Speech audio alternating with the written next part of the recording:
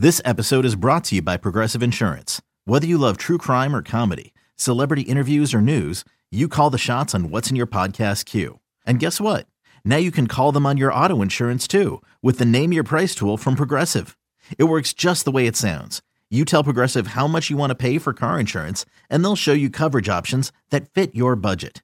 Get your quote today at Progressive.com to join the over 28 million drivers who trust Progressive. Progressive Casualty Insurance Company and Affiliates. Price and coverage match limited by state law. This is another Astros podcast. Q has been outstanding out of the bullpen for the Astros. Be a starter on most other teams. He's throwing a little bit harder, as you guys have remarked throughout the season. He has not hung his head about that fact that he's not a starter. He's tackled the role, and he's done it with gusto, and he's just been very efficient. The 1-2. Swing and a miss. Got him on a high fastball. Inning over. Colin McHugh with a 1-2-3-9. Strikes out 2. Colin McHugh, relief pitcher for the Astros. Sounds a little weird to say relief pitcher from what you've been doing in the past few years. How's the transition going so far? It's been a pretty smooth transition, at least in terms of my expectations. I had done a little bit before I got to the Astros with both the Mets and the Rockies, and it had not gone so well when I had done that. So, granted, it was a while ago, and I'm a different pitcher in a lot of ways now than I was then. But being able to lean on a lot of these other guys in the bullpen, guys have been doing it for a long time, Joe and Will and Hector, and even Peacock from last year doing like a very similar role to what I'm doing now has helped a lot. And so to be able to, really sit and listen and kind of figure out what the best practices are down there has been an interesting process. I would imagine, Colin, it's maybe a little resistance, maybe a little hesitation on your part mentally going out of the bullpen for you?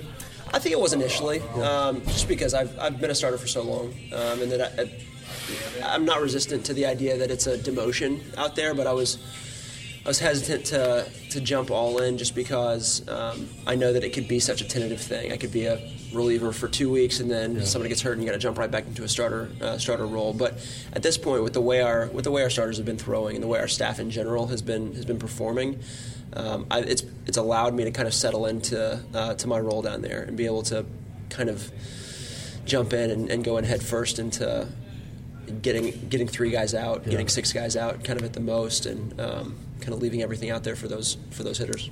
How is it for just about everybody on the team accepting the roles because you're on such a good team?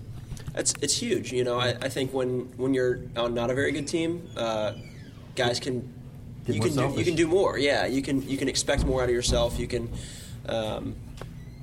expect to fill 6 or 7 different roles maybe as a reliever, as a starter, as a position guy. But here where we have such an abundance of talent, you really do kind of have to buy into the fact that you have a lane and you can stay in that and do it as well as you possibly can. And with the belief that if 25 guys do that, there's not many teams in this league that can beat us. And that's what we've been able to show. And now that you've done both roles well, you've been a great starter. You won 19 games in the season. Now you're doing fantastic out of the bullpen. Maybe even increases your value going forward. I think, in terms of monetary value, you never know. But in terms of what I can do for a team to help a team win, I think it can only help. I think anytime you can, and we've seen it with a lot of position guys this year too, playing multiple positions, filling multiple roles. It helps. It helps when you can mix and match and match up against different opponents because not everybody's gonna play you the same. And so when we have a team like this with the Royals, who it's like lefty righty all the way down the lineup, versus a team like New York with righty heavy lineup. You can do some more things if you've got guys in the bullpen who can fill a lot of those different roles, and I think that's what we've shown that we're capable of doing so far. I've done both of those roles, and as a starting pitcher, after you're done with your warm-up pitches, you're pretty calm. Now you just have to ease your way into the ball game. Going out to the bullpen is a different story because your adrenaline gets a little higher, your heart rate gets a little quick. How do you manage that? It was tough at first because, like I said, I'm a pretty methodical guy when it comes to my routine and my preparation, and I think it starting lended itself a little bit better, a little more naturally to that mindset. So for the bullpen, I think being able to keep my emotions in check and keep my heart rate down when I can, and just be able to breathe, has been something I've had to learn slowly. But I think at this point, as soon as the phone rings, everybody's heart gets going. Yeah. Who's it going to be? And then once you actually get out there on the mound, you start throwing your warm-up pitches, and then you make the jog out there, you really do kind of settle into this is the same thing. It's the same thing as starting. It's the same thing as any other role where it's you versus the hitter, and you got to get a guy out. All right, last thing. Your little boy Shaw is how old now? He's 2.5. What's he up to right now? He's one of the cutest kids I've seen. What's he up to? He loves baseball. He does? He does. Me and my wife, we swore we're not going to push him. We're not going to try and make him a baseball fan or a baseball. But you tied his right arm to his side, and he can only use his left. It's part of how you raise a child, right? That's what you're supposed to do. No, he just being around the baseball field is kind of. I think it's just something that for a little kid is fun. He's around his friends. We've got a lot of little kids on this team, so being able to be in the nursery with the kids and being able to get on the baseball field, and now kind of being able to put together the idea that Dad works at the baseball field and he plays out on the baseball field, and he's having a good time with it. But we're watching the World Cup right now, so I'm trying to push my soccer passion on him a little bit more too. All right, Colin McHugh, always great catching up. Keep up the great work. Thank you so much. Appreciate it. Back with more Astro Lunch right after this. The Houston Astros Radio Network. That ball is gone! Steve Sparks, Robert Ford. And you can kiss it goodbye! This is the Houston Astros Radio Network. Welcome back. Robert Ford joined by Gary Pettis, Astros third base coach, also in charge of the outfield play and then the base running as well. And Gary, I want to talk to you about coaching third base, because you hear all the time when they're talking about different people to coach at the major league level to coach third base, they always want somebody who's done it before. But sometimes it can be hard to get that experience. How did you first get experience coaching third base? Well, I think the first time I did it was I was with the Chicago White Sox, and I was at the Instructional League. And so as a manager during that time, in the minor leagues, the manager coaches third base. So that's how I got my experience. And then from there, I think it just evolved into me coaching first base for so many years and seeing outfielders, how they throw, which way they throw best. Do they throw better going to their right or their left or coming in? And then it evolved to me coaching third base, and I saw it a little differently, but I still saw the same things. And I think the fact that being a former outfielder lends to me knowing the difficulty on certain balls that are hit in certain areas, and so I use that to my advantage as well.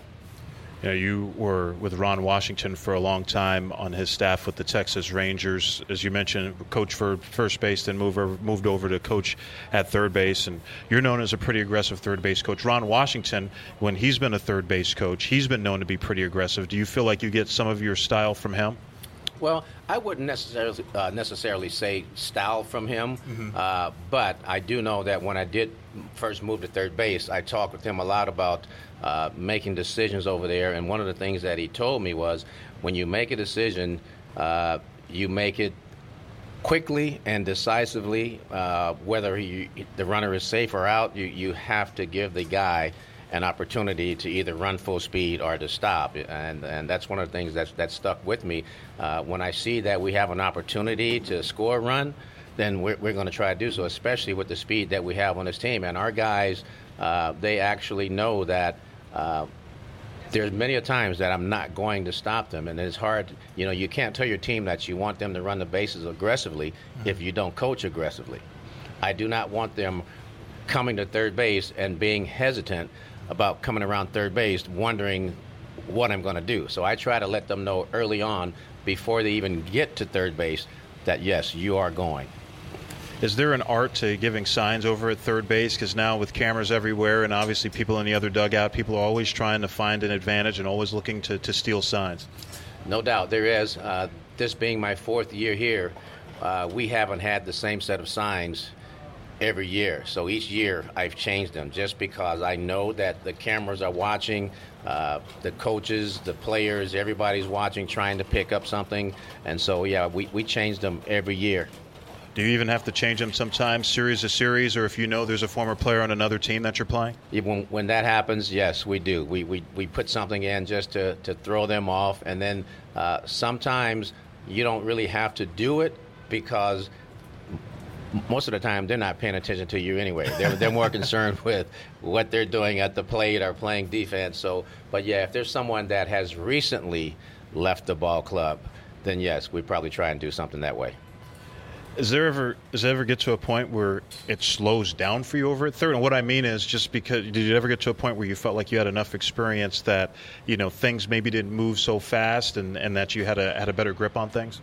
Well, I think, like I said earlier, just from playing the outfield and realizing the timing of plays, how long it takes for a guy to get to a ball, how long does it take for him to release his throw. I think that's what has slowed the game down for me at third base, and didn't have anything to do with experience as far as coaching third, but just knowing how long and how difficult it is to make a play in the outfield. I think that has helped me a lot. You don't see teams take infield anymore like you used to right before games. And I know a lot of times players and coaches would kind of watch infield to get an idea of guys' throwing arms. But now I'd imagine with so much video and a lot of these teams you see multiple times, that probably makes it a little easier. Oh, no doubt. I always, before each series, I go in and I take a look at the throws that the outfielders have made and see, like I said earlier, which way they throw the ball the best. Is it going to their right? Is it going to their left? Or is it coming straight in? Or how accurate their throws are. Is the ball sinking to the right, or is he cutting it and pulling it to the left? So those are things that I look for, which I think helps, because when you're under pressure, you're going to do what you always do. And so if your throw is a sinker going to the right, that's what's going to happen. If you cut it to the left, then that's what's going to happen also. So anytime an outfielder is under pressure, he's going to throw the ball the way he normally would. Gary Pettis talking about the art of coaching third base. Thanks so much for joining us. Thank you. Going to have a special guest in the top of the third inning. The Astros just announced they signed Jason Schroeder, right-handed pitchers, in the second round. Drafted, and one of the few high school players that the Astros drafted and signed. Yes. Jason, exciting to have you here. Congratulations. Thank you. Appreciate it. Must have been a big day for you and your family to get that contract inked. Yep, feels great. Can I borrow a little money? I need a new truck. Is that okay? Yeah. All right, let's talk about pitching. I mean, a lot of people talked about you being one of the best pitchers in all of the Northwest this last year as a high school prospect. How hard do you throw? Normally like low to mid 90s. Peaked at like 97 this year. Did you really? Yeah. So played a lot of summer ball. You went to some of the showcases and things like that? Yeah, I think area code was the big one where I got noticed and put me on the map, kind of. Count goes 3-0 on Herrera. 1 out, no score. Go ahead, Robert. And at what point, because you had a velocity spike at one point in your high school career, right? You didn't always throw this hard. No, I feel like it's always progressed pretty steadily over the year. Normally been 2 to 3 miles an hour per year. Okay. Gradually just start throwing harder and harder? Yeah, just kind of kept making that jump as I obviously physically matured and everything. So by the time you're 30, you'll be throwing 150 miles an hour, so that'll be cool. Yeah. Keuchel delivers and catches the outside corner. It's a full count. How hard was it for you to not honor your college commitment? Where were you committed? Washington? Yeah, I was committed to Washington. It was pretty hard watching them in College World Series and everything. Yeah. But I feel like I made the right decision for me and my family. And high chopper to the left side. Bregman's got it. Little spin around and a good throw to first base for the second out. So have the Astros told you yet what their plan is for you, at least to start off? The Florida Gulf Coast League. Okay. So that's where I'll start. So you're heading down to West Palm Beach here pretty soon? Yep, fly out tomorrow. Are you ready for that heat?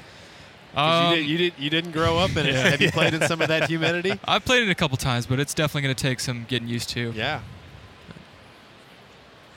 We talked about a lot of young pitchers sometimes that throw hard like you do, Jason.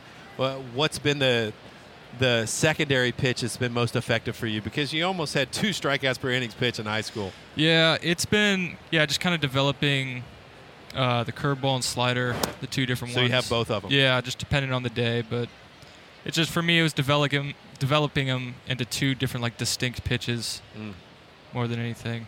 Give it a little different shape? Yeah. 2 balls and no strikes to Mike Moustakas, no score. And there's a Tapper foul, 2 balls and 1 strike. So you love the Mariners, I would imagine, growing up in Washington, right? Yeah. Hated the Astros? Did you hate the Astros? No, I didn't. A little bit? Didn't have much. I like Astros now, honestly. So who did you love on the Mariners team? I like Felix Hernandez. It was just cool yeah. watching him progress throughout his career, and he's pitched great for the Mariners, obviously. So did you ever go to any of the Mariners games at Safeco? Yeah, I'll go to a couple every now and again, but nothing too crazy. When you go out there and watch a Major League game, do you ever imagine yourself going out there and doing this? Oh, yeah, for sure. I think it's cool just to see the differences between the pitcher throwing now and me. It's like, I can do that. It's just they're so much more refined and everything. And there's a line drive by Moustakas, caught by Gurriel at first base, and that'll do it for Kansas City. Jason Schroeder, congratulations. You take off for Florida tomorrow. Best of luck. Thank you. Appreciate Thanks it. for joining us. The Houston Astros Radio Network. And Alex lines us into left center field. That's a base hit. Fisher around third and coming home. The throw to the plate. Not in time. Astros win. Astros win. Robert Ford. He's a baseball player. Alex Bregman. Steve Sparks. That's how you play baseball. The Houston Astros Radio Network.